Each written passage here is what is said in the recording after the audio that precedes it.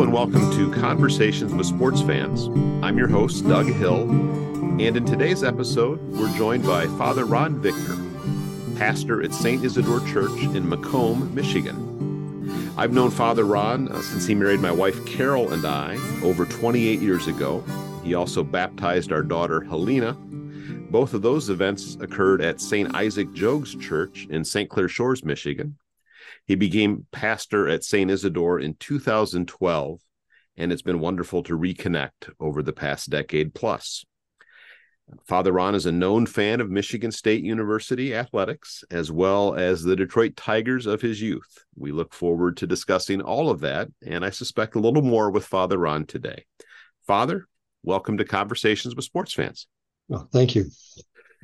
It's lovely to have you with us today. I'm excited to hear about your journey as a sports fan, and and probably some other things that we'll get into as well. But if you could take us back to some of the early moments of when you maybe remember being interested in sports. Well, I first got interested in playing sports in early grade school years. I have two brothers, one year younger than me and one 2 years younger. And we were on the same Biddy League baseball team, which I think for 8 to 10-year-olds. That was back in the early 60s. So as far as playing sports, that's where I kind of became interested in it. The problem was most of my younger brothers were much better athletes than I am. I'm not too good at sports, and so that was always kind of a trouble. And our local pickup baseball games, basketball games, football games, they always picked me before I was. Uh-oh. Challenging. But I enjoyed playing sports from that early age. As far as following sports, my dad wasn't too much into sports himself, but the first time we went to a major league sporting event was in 1962. We went to the Briggs Stadium for a 20th doubleheader against the Yankees. That was when they had Mickey Mantle, Roger Maris, Elston Howard, Yogi Berra, Whitey Ford, a lot of the famous players back then. They had a lot of World Series wins. And in that game particularly, the year before, Norm Cash had won the batting title for the American League. Yeah. At 361. 1962, he was having a rough year. And at that game, I remember, I think it was the second or third time he struck out in the game. As he walked back towards the dugout, he just kind of threw his up. People were booing. He just kind of threw his arms up in the air and kind of smiled. And that's where he became a Norm Cash fan for the rest of his career. Norm Cash eventually, in 1968, when the Tigers won the World Series, he actually had the highest batting average for the team at 363 in the World Series. So he became a big Norm Cash fan at that point. What was it about that moment? I know this is a long time ago. We're talking 60 years, but was there something that just connected with you at that time? Yeah, I guess I just kind of felt sorry for him. He was being booed, and he just kind of threw his arms up, and I thought at that time I wanted to follow him. And as a youngster, what did it mean to follow a player back in the 60s? You didn't have necessarily games on TV all the time, right, or what have you. The only television games were on Saturday afternoon, so all the others, of course, were on radio. Back with, Van Patrick originally when I was listening to him, and then Ernie Howell, of course. We back in those days, you could walk down the street and everybody on the front porch had a baseball game on, so you could hear the game as you walk down the street. Ernie Howell, and then eventually Ray Lane for a while, then Paul Carey. Yeah. So it's always exciting listening to the games. So that was your first, I guess, professional event that you went to. We referenced at the top that you have some interest in Michigan State. How did you become interested in the Spartans? Well, I got through that through my rest of my siblings. I went to seminary for college, but they all went to Michigan State. Okay. And they still are very diehard Michigan State fans. And so I kind of grew a Michigan State fan out of love for my siblings, I guess. You mean those two younger brothers who were always picked before you? Oh. You went ahead and followed what they enjoyed. Yes, yeah. Okay. Yeah. And what does it mean to you to be a fan of a college team such as MSU? Is it appointment viewing for you? Will you make sure you tune into some football or basketball games, or is it just a matter of kind of keeping track? And I usually, when possible, I watch the games. Yeah. I watched them lose to Arizona yesterday afternoon, for instance. That's right. The basketball game was on yesterday. Um, and you referenced seminary school. Was there, excuse my naivete on this one, but is there any athletics of any sort at a seminary school? Do you have like recreational activities or things of that nature? Exactly. In fact, sports are a big part of your life in the seminary. I was a boarder in high school and, of course, in college as well in the theology. So I spent 12 years in seminary. And especially during high school, you called it recreate for an hour and a half every day. Being that I wasn't that good at sports, I took up handball. Oh, yeah. And over the years, I played handball probably 5 days a week for about 8 years, trying to get pretty good at it. That was the only sport I could ever beat my brothers in. Unfortunately, handball eventually gave way to racquetball, and I don't play handball much after that. And tell us what that experience, you said 12 years at boarding school. How was that? What's the question I'm trying to ask here? How did that impact your life? I mean, moving forward, you're now kind of away from family for that long at an earlier age. How does that impact a young Ron Victor? Yeah, well, again, I was 14 when I went away to the seminary for in ninth grade.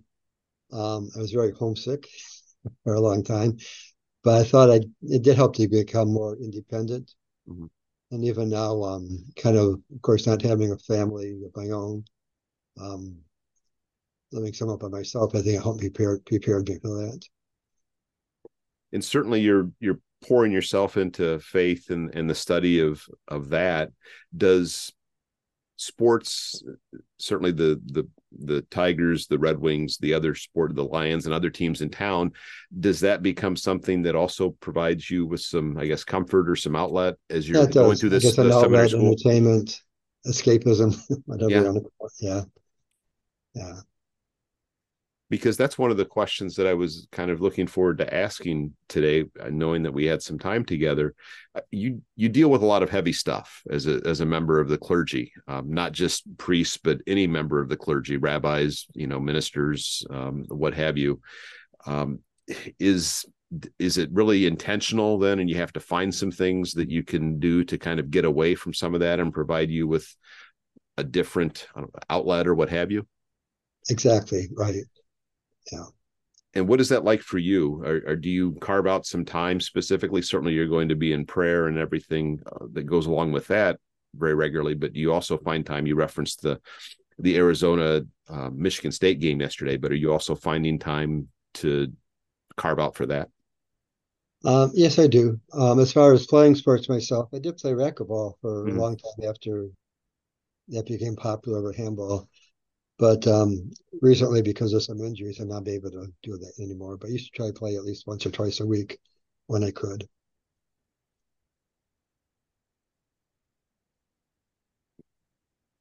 And we see so often today there is I think an intersection of what would appear um, outward expressions of faith on the athletic field. Um, how does that? How do you view that as a member of the clergy? Well, I guess I like to see that. At the same time, I know that God isn't in either team's side. So Yeah, when I pray, I just pray for good sportsmanship and nobody gets hurt. yeah. Um, Certainly, you would have been younger at the time, but I recall quite famously that Sandy Koufax, a person of the Jewish faith, I believe, sat out a game in the World Series, and I want to say like 1965, maybe 1963, somewhere in the early to mid 60s, because it fell on Yom Kippur. Um, should we see more of that? I mean, do you have any thoughts on Well, how that should I work? would like to see that. In recent years, the Tigers have had a couple opening days on Good Friday, which Yeah. was they wouldn't have done that back when I was growing up, but that's kind of changed nowadays. I like to see us going back to that. Um, I guess that practice, being more respectful of the high holidays.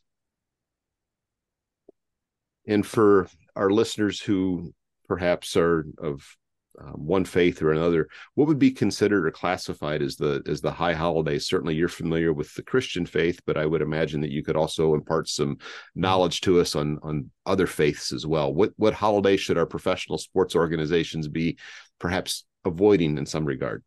Well, Yom Kippur, I think Hanukkah Mm. would be important Jewish feast, so you would not celebrate those Mm. events on. Um, I'm not quite sure the dates of the Muslim holidays, or exactly what they are, but I think those should be respected as well. Mm-hmm. Um, and of course, our Christian holidays would be holy days such as, well, Good Friday, Easter, Christmas. Uh, So I would imagine that you're not watching the buffet of NBA games on Christmas Day, is what I'm thinking. Not usually, no. Okay, you're respectfully boycotting that. Yes. Yeah. Uh, what what are you following these days in terms of any sports or sports competitions? Well, I still follow the Tigers pretty closely. Mm-hmm. Um, and the Red Wings are good. Well, now I was back in the seminary too. The seminary was only a couple miles from the old Olympia Stadium. Mm-hmm. So I used to go for Saturday matinees and watch the games then. That was when, of course, Gordie Howe and Alex Delvecchio and they were playing for the Red Wings. So I still kind of follow them rather closely. And I'm back to following the Lions this year. I'm kind of a warm weather fan, I guess, when it comes to the Lions. Oh, so what was that experience? I only had the opportunity to visit Olympia Stadium once after my family had moved here from Indiana, so I didn't have a lot of experience there. What was that experience like? Because it Oh, really was an old barn, if I'm it not was an old mistaken. barn. It was a great experience. We used to get, I think for $2, you got standing room tickets. We would stand at the very top of the stands there, usually next to the press box. Where we would see Mm-hmm. Sonny Elliott was a weatherman that used to come out and do a lot of things. Yeah, those I enjoyed that more than anything. I guess going to the Red Wing games on those Saturday matinees. Now, did you skate it all yourself? I tried. I wasn't too good at it. Yeah, me too. Again, we grew up in Indiana where any ice always had hardwood on it. It seemed, or you put a Oh, basketball goal at one end and you would try to shoot oh, baskets. So, oh, jeez. yeah, hockey was not our thing in Indiana when I was younger, at least. So I've heard you reference Norm Cash. I've heard you talk about Gordie Howe and Alex Delvecchio. Certainly, you're moving through some pretty important players and actors in Detroit sports history. Were you familiar with the Lions at all back in the 60s? And what was that experience like Oh, being a little more closely removed to a world championship? You know, we're not talking 70 years like we are today. yeah, yeah. Well, unfortunately, because the Lions play most of the games on Sunday, Yeah. I wasn't able to attend any of the games, being busy on Sunday. Um, I actually do have some memories back when I was 6 years old in 1957 when the Mm-hmm. Lions won their last championship. At that time, my family was living in a two-family flat. We were living downstairs. My mother's 9 younger siblings were upstairs, including my uncles who were big Lions fans. And I actually remember watching that game when uh, the Lions won. Was it, did it, certainly you have no idea of knowing that it's going to be nearly 70 years before, or what have you. Yeah. But what was you recall what that reaction was to your uncles who were big Lions fans at Oh the yeah, time? they were celebrating pretty heavily. Um, yeah, I guess that's why I remember it so well. Yeah. And you were otherwise really nonplussed. You didn't necessarily, one way or the Yeah, other, didn't feel it. Yeah. yeah. Um, and what was it like in 68 then during the World Oh, Series? yeah, that was great. I was able to be at the ballpark the night that they clinched the the pennant that year. Mm-hmm. Um, and didn't attend any of the World Series games that year, but of course followed it very closely. Um, I was able to be there in 1984 Mm-hmm. when I was sitting in the bleachers when they won the World Series against the San Diego Padres. Cricket got his memorable home runs and all. Yeah. So, How appropriate that you would be there when they were playing the Padres, right? right. So it kind of buried the lead on me here. You were in the ballpark the night they clinched the pennant in '68. Do you remember who they played? The Boston, I believe. Okay. And how did you happen to that game? Did you know that that was potentially the one, or did you just happen to go to a game? Yeah, no, we stuck out from the seminary to actually go to it. Oh boy. Okay. Yeah. And how many of you went? Was it a mass exodus from the seminary? Well, there were three of us that were part of the group that I went with, anyways. And then in '84, presumably you were not one of the fans that ended up on the field. No, no. Okay. What was the aftermath like trying to get out of that, the Michigan and Trumbull area? Yeah, that was crazy. There were cars on fire Yeah. with all the celebrating, I guess. So it was scary, I guess. And where are you based at the time? You weren't at St. Isaac's at that time. Where would you have been? At that point, I was at St. Alfred's in Taylor. And did you go with family or with some other just clergy? Father Tim Murray. He was able to get tickets. I went with them, and two of the Persian of his parish who happened to be Detroit police officers, so that helped a little getting out. Yeah. So you clearly were able to get out unscathed, but was it a little dicey for a bit? Yes, it was. It was very dicey. Yeah. A long walk to the car? Yep. Yeah. Yep. Okay. And I know that we are entering in the Christian calendar, the liturgical calendar, we're entering Advent. So I wanted to also ask a little bit about what Advent means to you. Yeah, Advent's one of my favorite seasons of the year. Season of really quiet anticipation, being patiently waiting for Christmas to celebrate. I'm kind of strong on trying to celebrate Advent during Advent and Christmas during Christmas. I think the more you can enter into the spirit of Advent and anticipation, the more joy you can celebrate during the Christmas season, which of course begins on Christmas Eve, and this year goes till January 9th, actually, the Feast of the Baptism of the Lord. I know culturally we start celebrating Christmas already after Thanksgiving. And so I don't think that's a bad thing necessarily, but I do try and encourage people spiritually to enter deeply into Advent and wait till Christmas as much as possible to really celebrate the joy. And then I think the celebration can be even greater once you've gone through a good Advent. So many wonderful Advent symbols of Blessed Mother, expecting the child, meetings of Isaiah, John the Baptist, a lot of things you can turn to spiritually during this season. You referenced culturally, we seem to move from, well, almost back to school to Halloween and then immediately into Christmas, and presumably we'll have Easter stuff up before we know it. I know that hearing you speak previously that you are you enjoyed the Halloween holiday. Oh, yes, I do. If I'm not mistaken.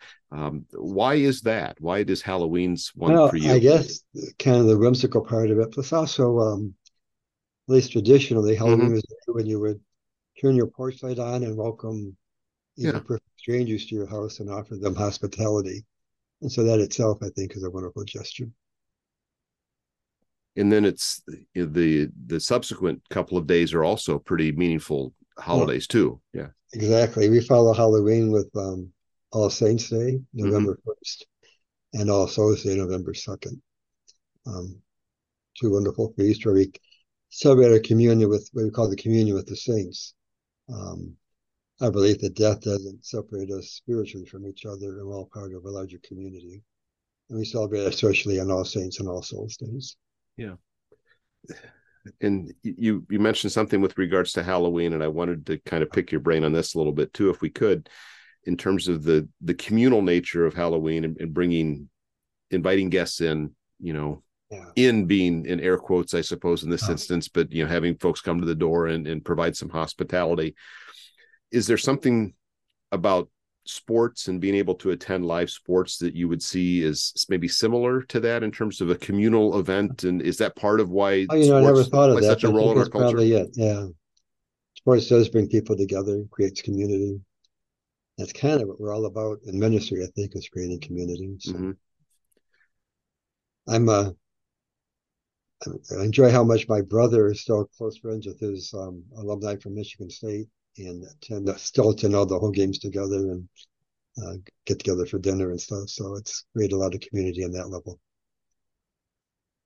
And is there something that we can perhaps take from either the religious communal aspect and translate it into sports, or vice versa, to try and help create greater community? Because we are a society that seems to be siloed in some instances, but maybe some of the only places that we can find some commonality, it would seem these days, is in sports. Exactly. I think that's part of the beauty of sports. Mm-hmm. Well, very good. Are there anything that you would still love to see live in terms of a sporting event or anything like that? Or Love to yeah. see a Super Bowl where the Lions were in it. Well, I think that line is lengthy and it forms to the left, but there are a lot that are there, but not too many that are remaining who can even remember the previous championship. Right. That's how old I am. I'm so old that the Lions actually won the championship during my lifetime. Yeah, 2 times would be great, wouldn't it? Yeah.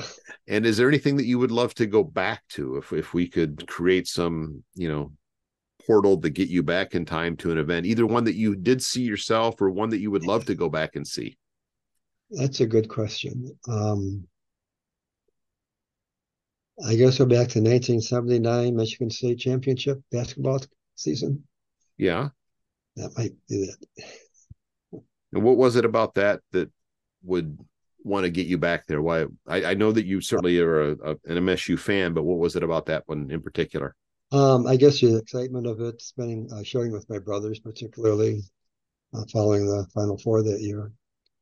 That was probably before the March Madness became March Madness. It actually began that year, I think, when beat Indiana. Yeah, Indiana State. I was my first year up here that year, and I was pulling hard for Larry Bird in the Sycamores. Yeah. And I was thwarted by the Spartans, so it was the first of many. You were very young then. Yeah, I would have been 12 that year, or going almost 12, turning 12 that summer. And still talk with a little bit of an Indiana twang. I would wash the clothes and things of that. And there are always some extra consonants and vowels where they didn't need to be or shouldn't be. Well, thank you, Father. This was a lot of fun. I appreciate you taking some time to do this. I enjoy this chance to call back a lot of great memories of sports. So. Well, thank you. Conversations with Sports Fans is a production of the Sports Fan Project. Our theme music is, fittingly, entitled Wooden Championships by Lobo Loco. Please visit our website at thesportsfanproject.com for more information and to contact us. And if you've enjoyed this podcast, please share it with other sports fans you know and invite them to give it a listen.